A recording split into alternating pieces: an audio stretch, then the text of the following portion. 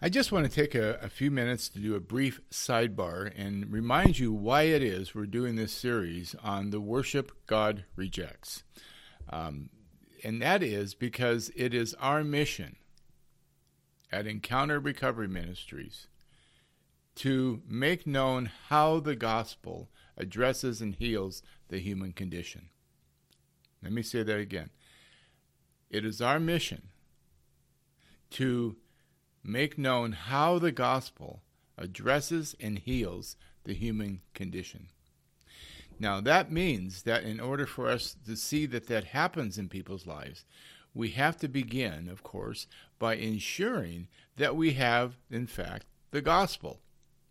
And in the times in which we live, where there are so many different versions of the gospel, none of which bring about genuine wholeness in people's lives, but do more to satisfy perhaps the religious impulse of the flesh than anything else, we have to be jealous for the apostolic tradition of the gospel, as opposed to the traditionalism that gets passed off as the gospel. So that's the first order of business. And so what we are doing in 1 Samuel 15, in all the lessons that are developing out of that text, is that we are identifying how this pseudo-obedience and this novel form of worship, both of which God rejects, has been typical throughout church history, throughout redemptive history, and how throughout church history it has also been fostered, and how prevalent this pseudo-obedience and worship that God rejects, is in contemporary Christianity. And consequently, there's no balm in Gilead. There's no care. There's no pastoral care. There's no genuine transformation happening. Now, there are exceptions, of course. There are always the remnant, and it is happening. It's just not the norm.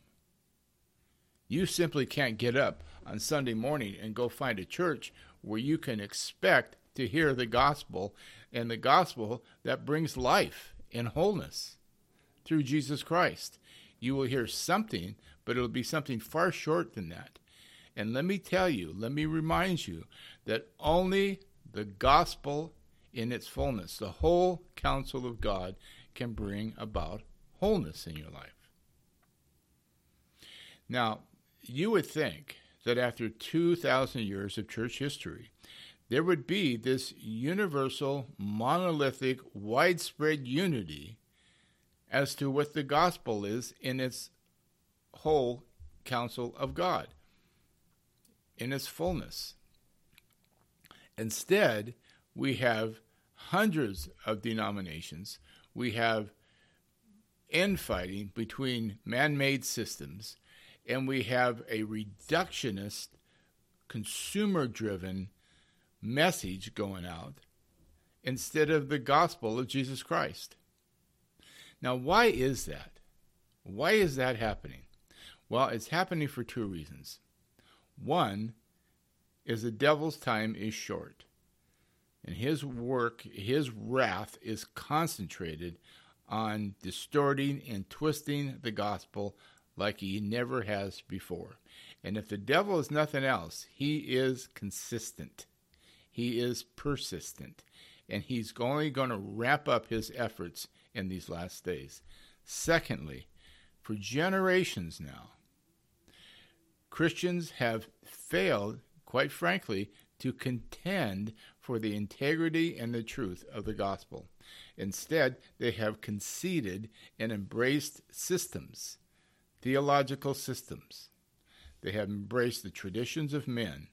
And so instead of contending for the apostolic tradition that brings genuine salvation and deliverance from the pollution of sin in our character and godliness, the doctrine that conforms to godliness, as Paul said, instead we've adopted a systematic traditionalism that does not do that.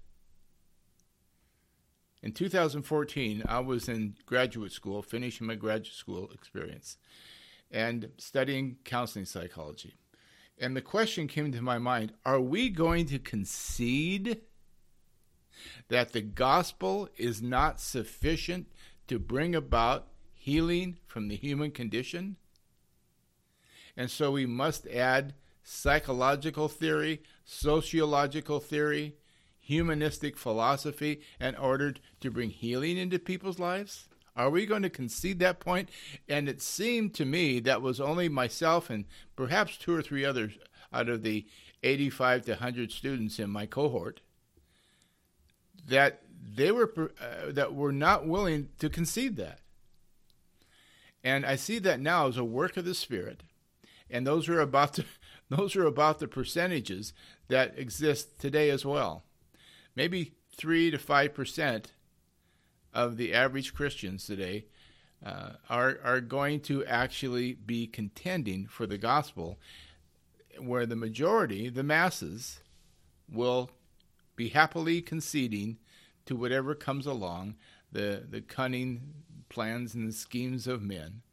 And consequently, and this is not just some rant about who's right and who's wrong, this is very practical, because what it does is it produces destructive philosophy and religion in people's lives.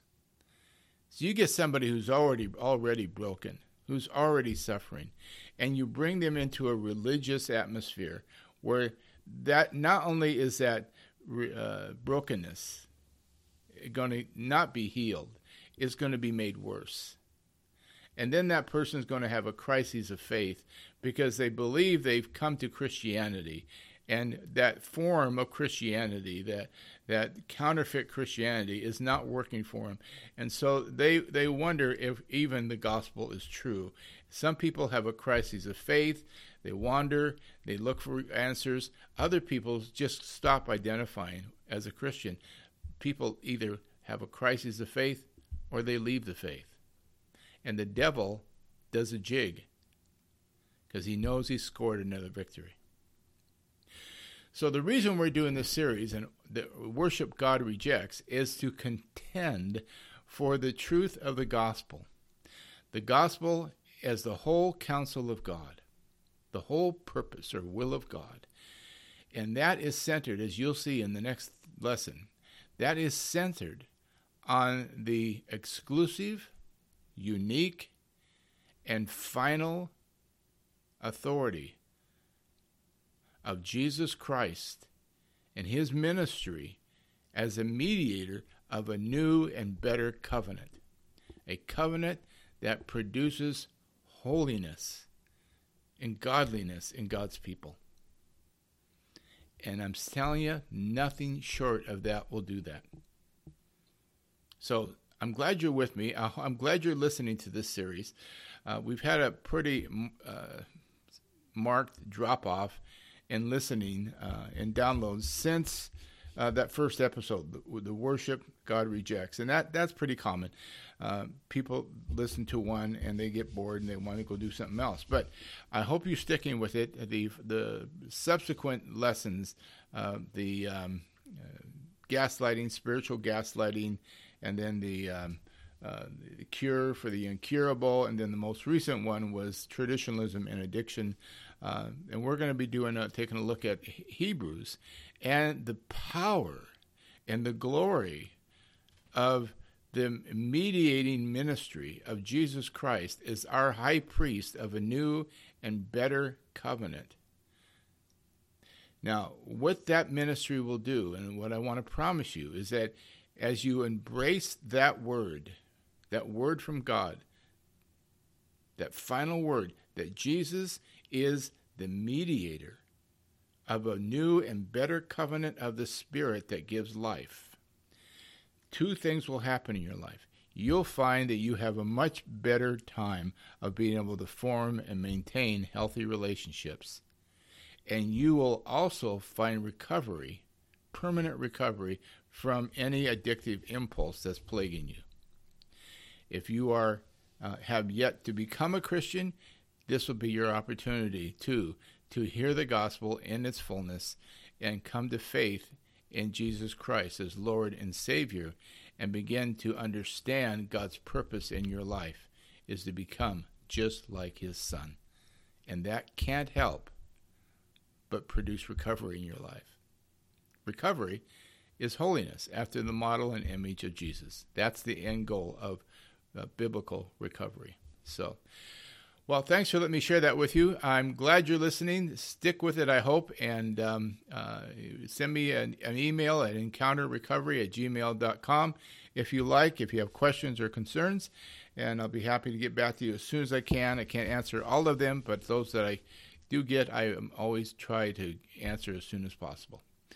May the Lord bless you and strengthen you and keep you in his grace. Amen.